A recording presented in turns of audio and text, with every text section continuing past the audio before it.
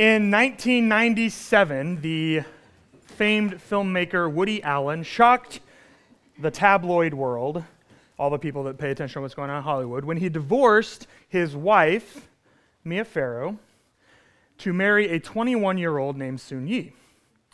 That was shocking enough, but what was even more shocking was that Soon Yi was Mia Farrow's adopted daughter, which means that Woody Allen married his stepdaughter.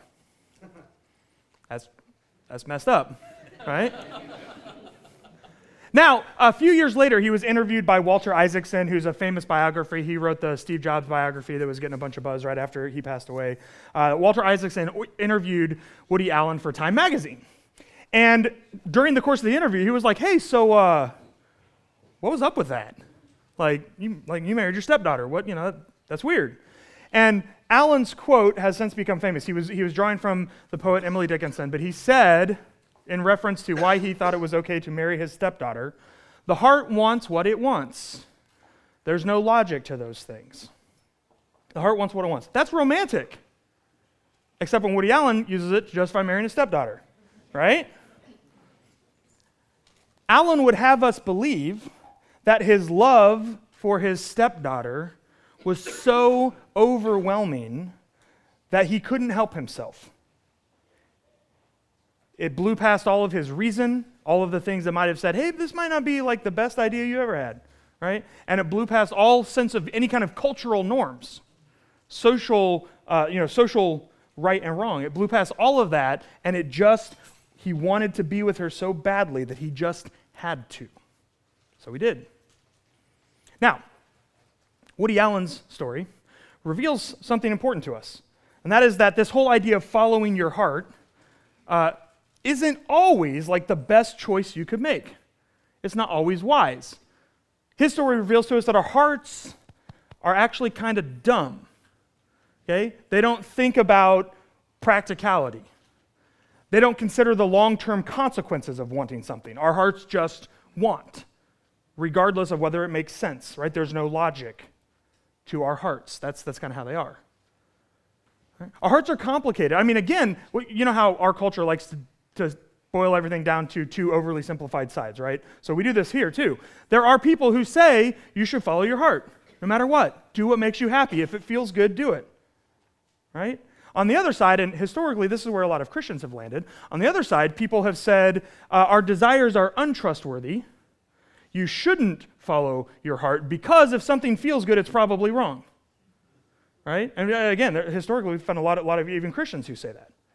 Well, today I want to navigate some kind of a more helpful middle ground, right? Today I want to suggest to you, and what we'll see throughout the scriptures and everything that we're going to be talking about today, is that our desires are essentially human. They're essential to who we are as people. And because they're essentially human, that means two things. One, it means that our desires are good.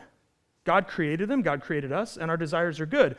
But it also means that our desires are stained by sin.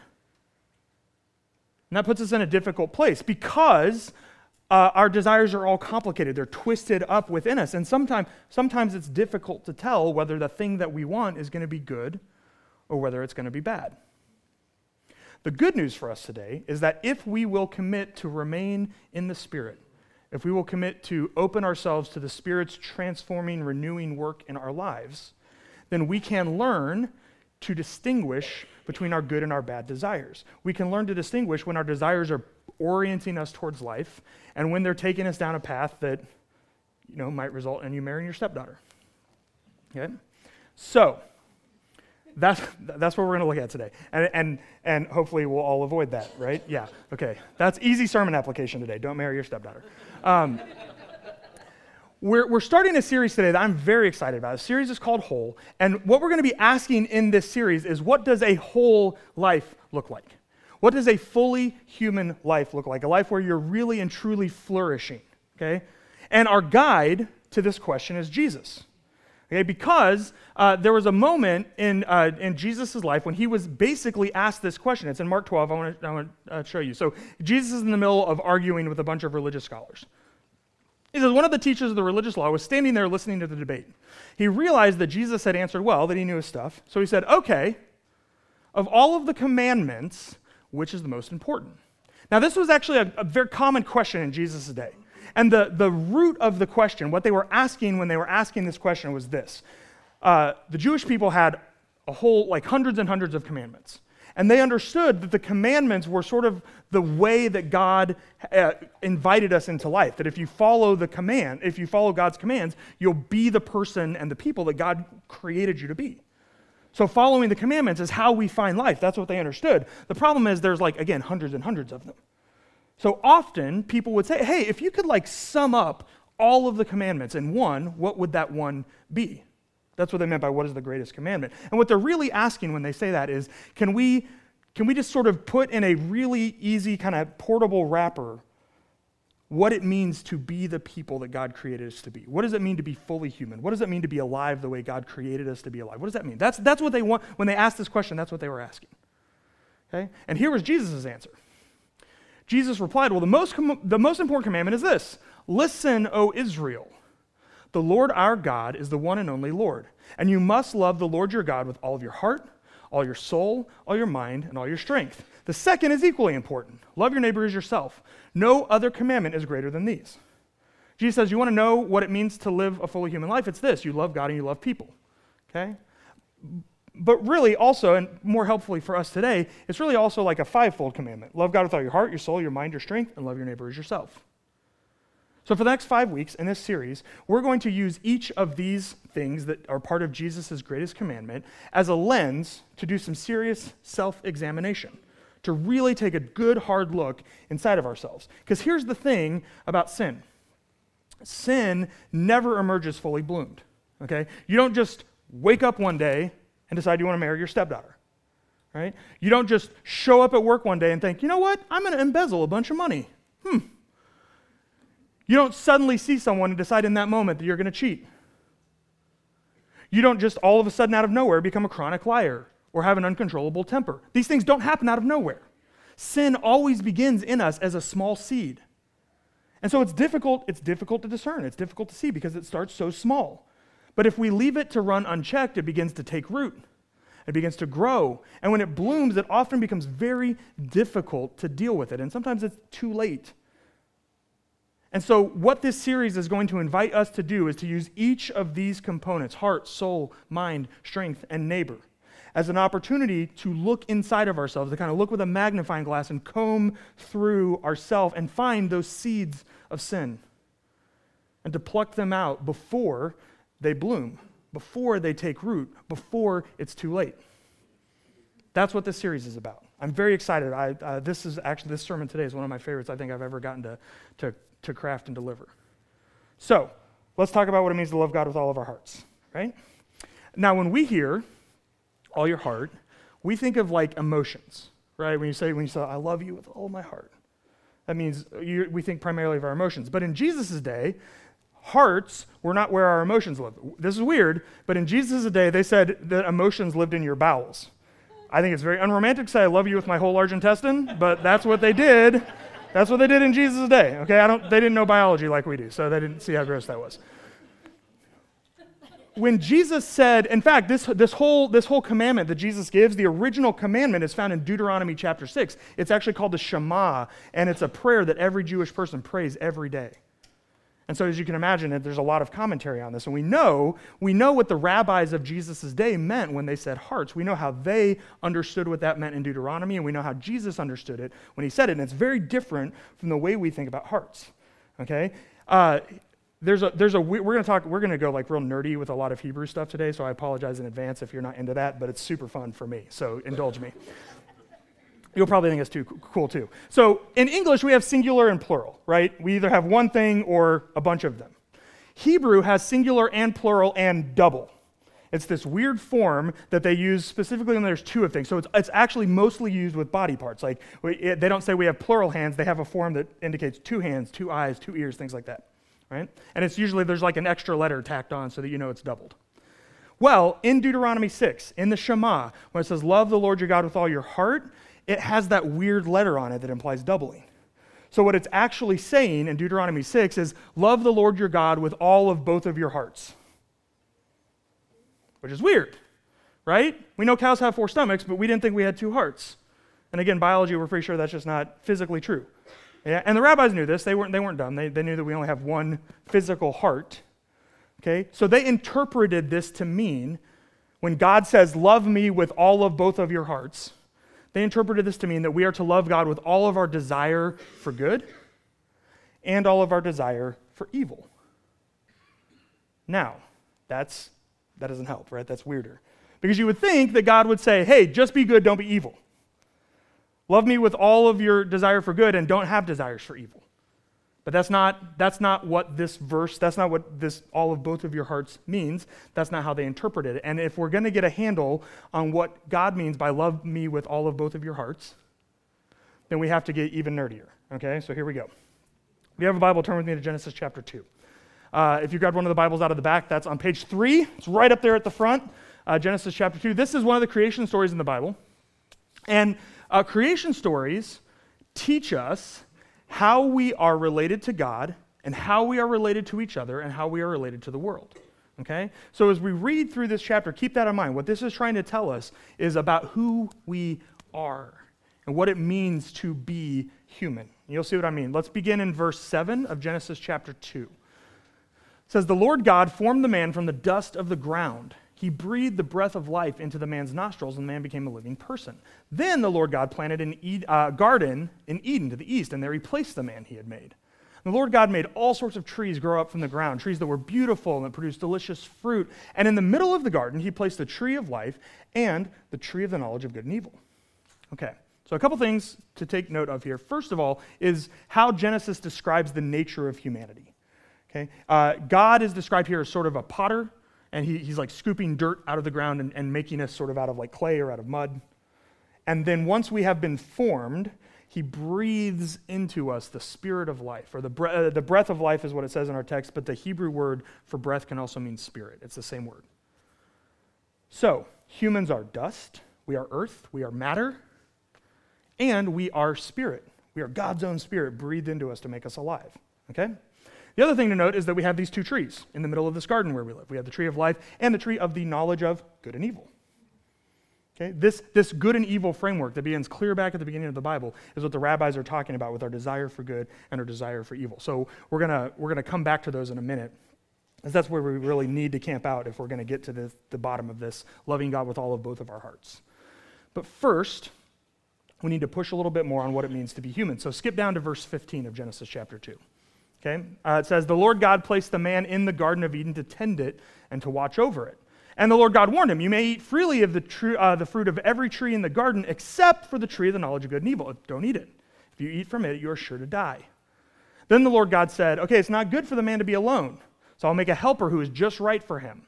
So the Lord God formed from the ground all of the wild animals and all of the birds of the sky. I want to read that again because there's an important word. The Lord God formed from the ground all of the wild animals and all of the birds of the sky. And he brought them to the man to see what he would call them.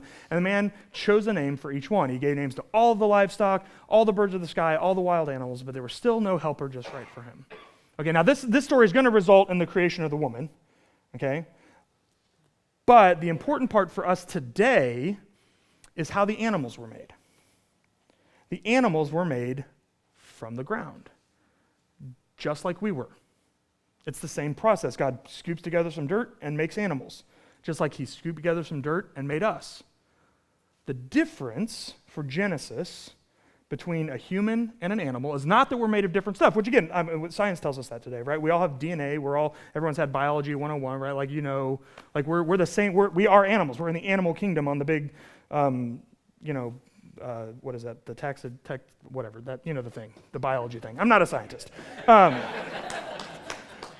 There's a reason I did a thing, religion. Okay, so here we go. So we know that we're animals, right? And Genesis says, we're made from the same stuff as the animals. The difference between humans and animals is that we have been breathed into by the Spirit of God. Okay? So get this, in Genesis 2, God is spirit, and animals are dust, and we're both. We're a hybrid. We're between God and animals. We're in this special kind of like midway point between creation. That's pretty interesting, right? So, let's go back to those trees. We have the knowledge of the tree of the knowledge of good and evil, which is again kind of tripping us up, right? What is it good? Because again, the way we hear it is that good and evil means right and wrong. And so it always, when I remember growing up and reading this story and thinking, well, okay, so basically if they didn't eat from this tree, they didn't know the difference between right and wrong, but then they get punished for eating from the tree, and that's not fair for God to punish someone when they didn't know, like that so it doesn't really hang together. And again, the rabbis knew this, philosophers for hundreds and thousands of years have looked at the fact that it can't just be that good and evil is about right and wrong. And we know from the way the Bible talks about good and evil that it's not. In fact, when you see in Hebrew two opposites, that's a poetic way to say everything. So in the beginning, God created the heavens and the earth, right? It's not saying that God created this one specific thing and this other specific thing. We know when we read that, it means no, God created everything, right? The heavens and the earth. And we do this in English too, right? If you say to someone, I love you from your head to your toes, you're not saying I love your head and I love your toes and everything else not wild about, right? No, like we understand that that's like kind of a fun poetic way of saying everything. Right? And it's the same thing here. When it's talking about the knowledge of good and evil, it's talking about this sort of like all knowledge, right? And the other important thing to see is that in Hebrew, evil has a much broader range of meaning than we have in English. Like when you're talking about evil in English, right, you're talking about like the worst of the worst, right? I mean, when you're ranking good and bad, people or things or whatever, evil is like as bad as it gets. Okay? In Hebrew, it's a much broader thing. And if you take this word in Hebrew and go all the different places it's used in Scripture, you see that it is used of like really bad stuff. But it's also used of stuff that we would not ever dream of calling evil. So imagine if you've ever known someone who uses really crude humor all the time. Like it seems like they tell jokes a lot and every joke is dirty and it kind of leaves you feeling, or someone who just has like a really foul mouth. We wouldn't call that person evil. I mean, they're not Hitler, right? Just get told a dirty joke.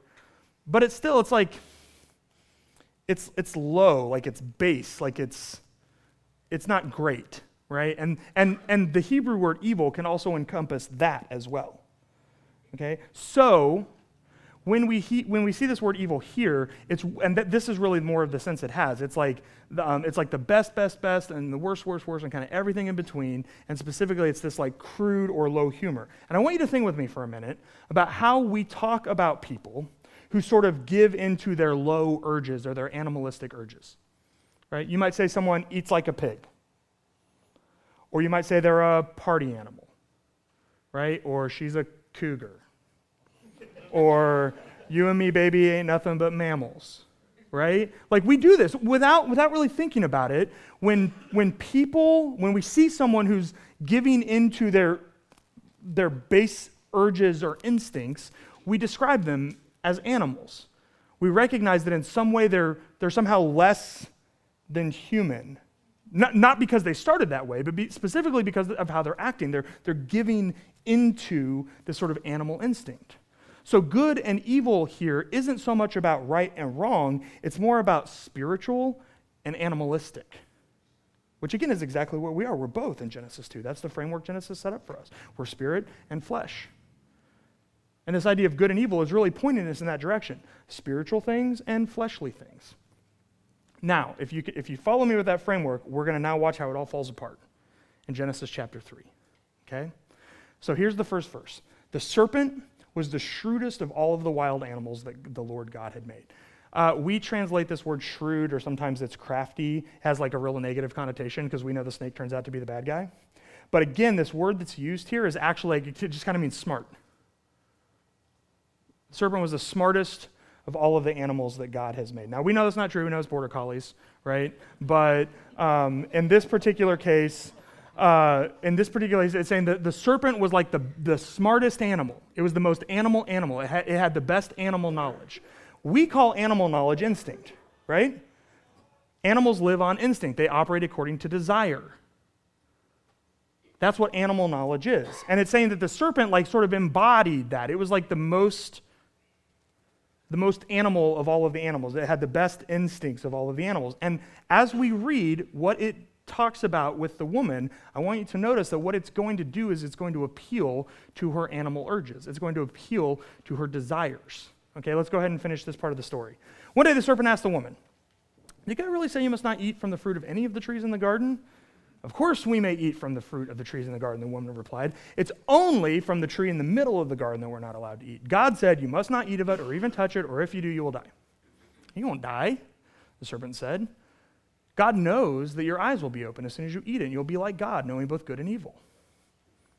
Well, the woman was convinced. Here it is. She saw that the tree was beautiful, and its fruit looked delicious, and that she wanted the wisdom it would give her. So she took some of the fruit and she ate it. She gave some to her husband who was with her, and he ate it too. The serpent promised that she would be like God.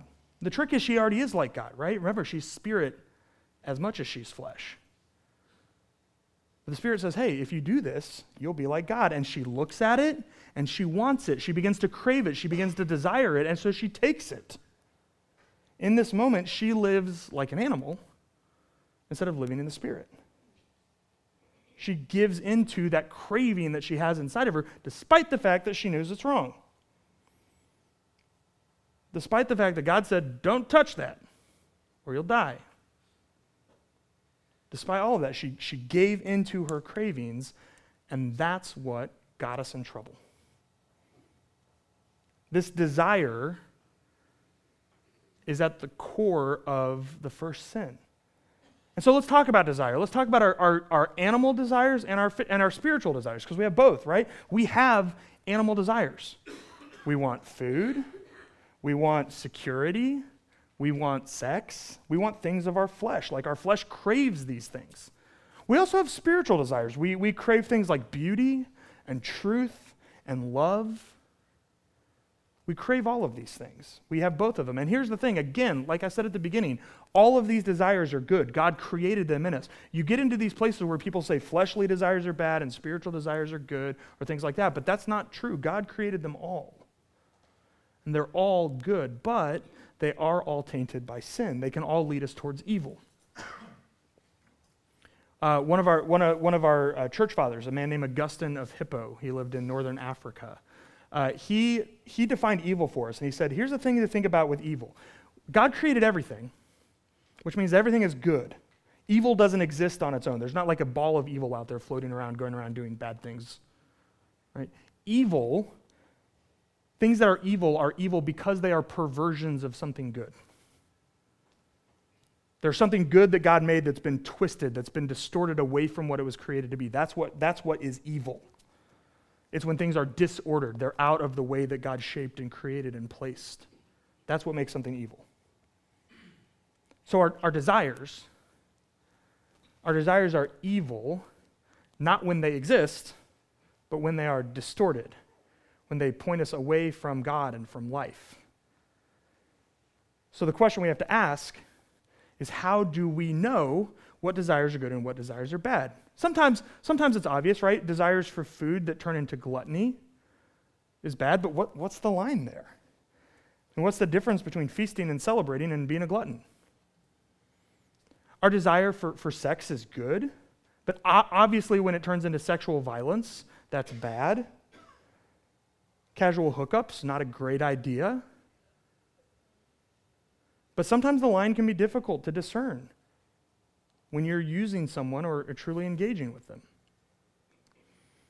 Even our spiritual desires are this way. Our desire for truth is a good thing, but how easily does it become warped into judgmentalism, which is bad. Our desire for love is obviously good, but it can so easily turn into a craving for approval, a need to be affirmed. That's bad.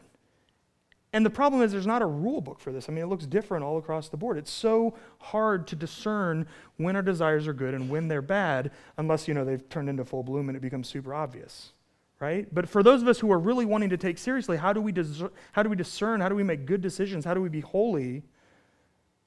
It can be difficult, and this is where the Spirit comes in, because as Genesis 2 reminds us, we are not only flesh, we are flesh and spirit.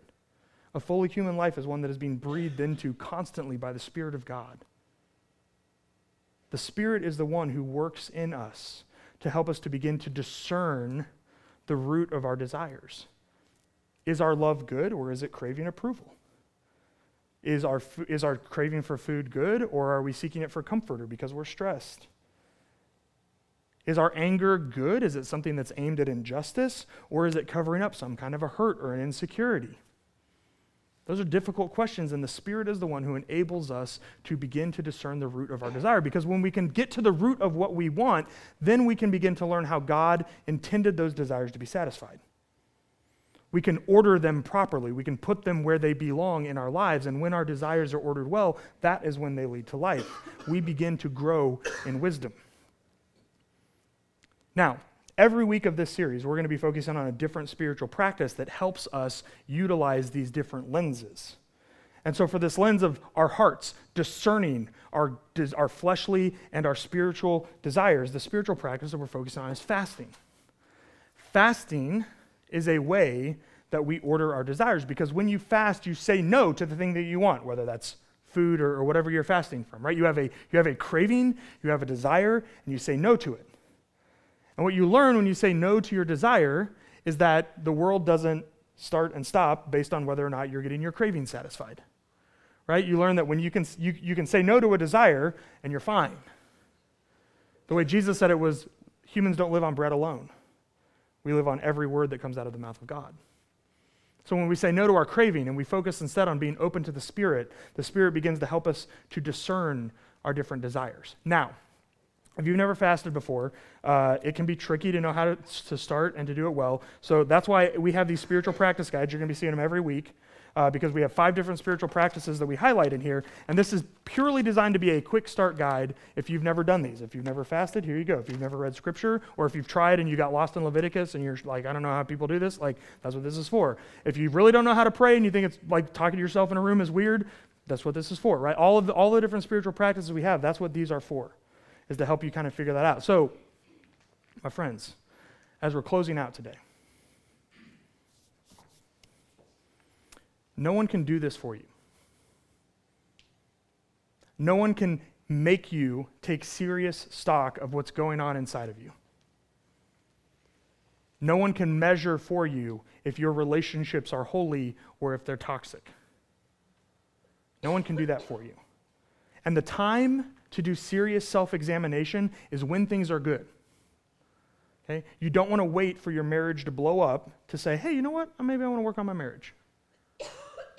You don't want to wait until you're in a soul-crushing position and you can't imagine going into work one more day to say, hey, I want to make sure that I'm really in the best place for me. You don't want to wait until a relationship is draining the life out of you before you figure out healthy relationships.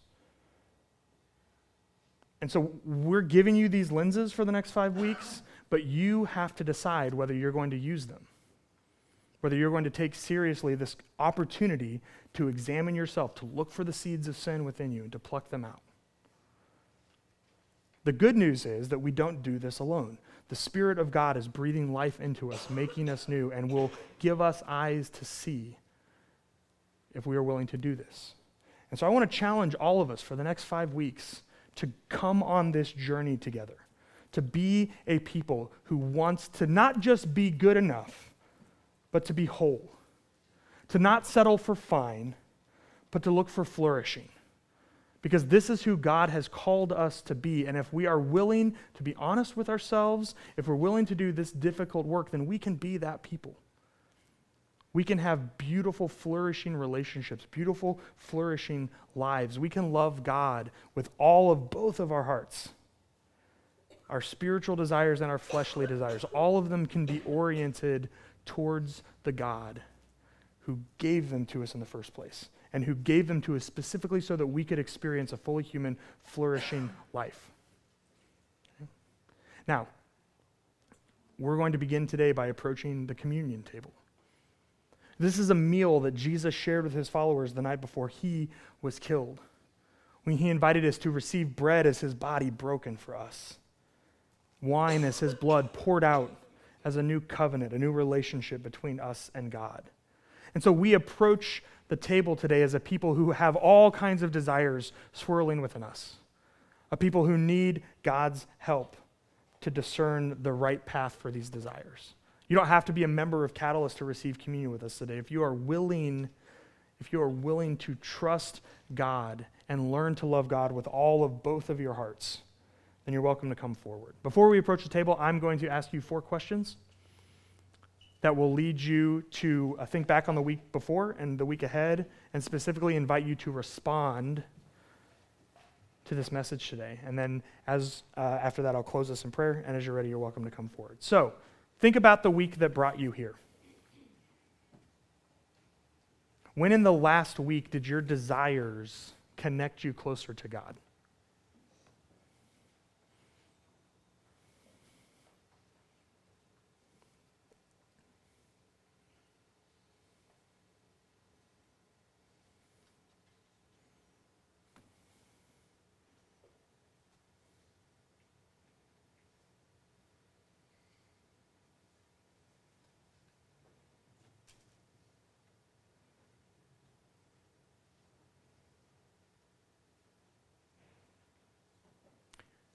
When in the last week did you indulge desires that drew you away from God?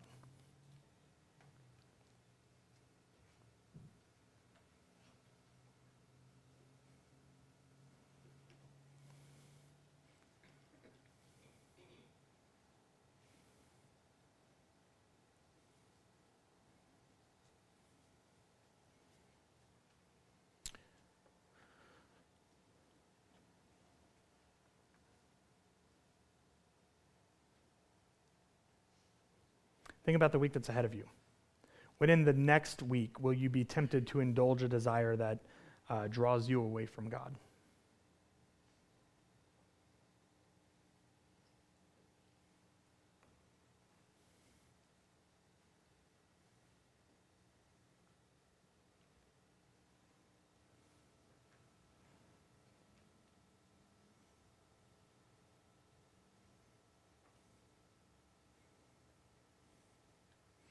And finally, how can you breathe deeply of the Spirit this week?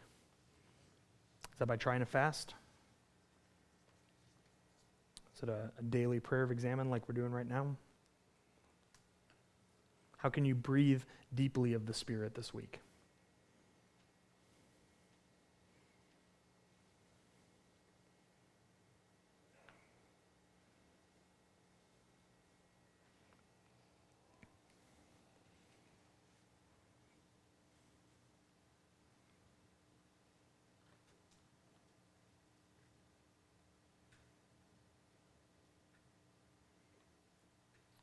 Let's pray together. God, this is a difficult message today because we are so used to separating the world into spiritual things and unspiritual things. But you have shown us today that you command us to love you with all of both of our hearts, with every desire we have that is spiritual and every desire that we have that is fleshly. We need new minds that can understand this wisdom. So we ask you today to teach us through your Holy Spirit what it means to love you with our whole selves. We ask you to teach us what it means to have good, holy desires that are rightly ordered, that are leading us to the life that you created us for. We want to be a holy people who shows the world what your love looks like. That every relationship is pure, every vocation is good, every desire that we have is exactly as you created it to be. As we approach your table this morning, do a work in us. May these wafers and juice become a spiritual food that enables us to breathe deeply of your Spirit, to receive your life, to have the courage to look within ourselves for those seeds of sin. We trust that your Spirit, the same Spirit that raised Jesus from the dead, the same Spirit that breathes life into us, will give us eyes to see. And so we approach your table this morning and we offer these prayers in the name of your Son, Jesus.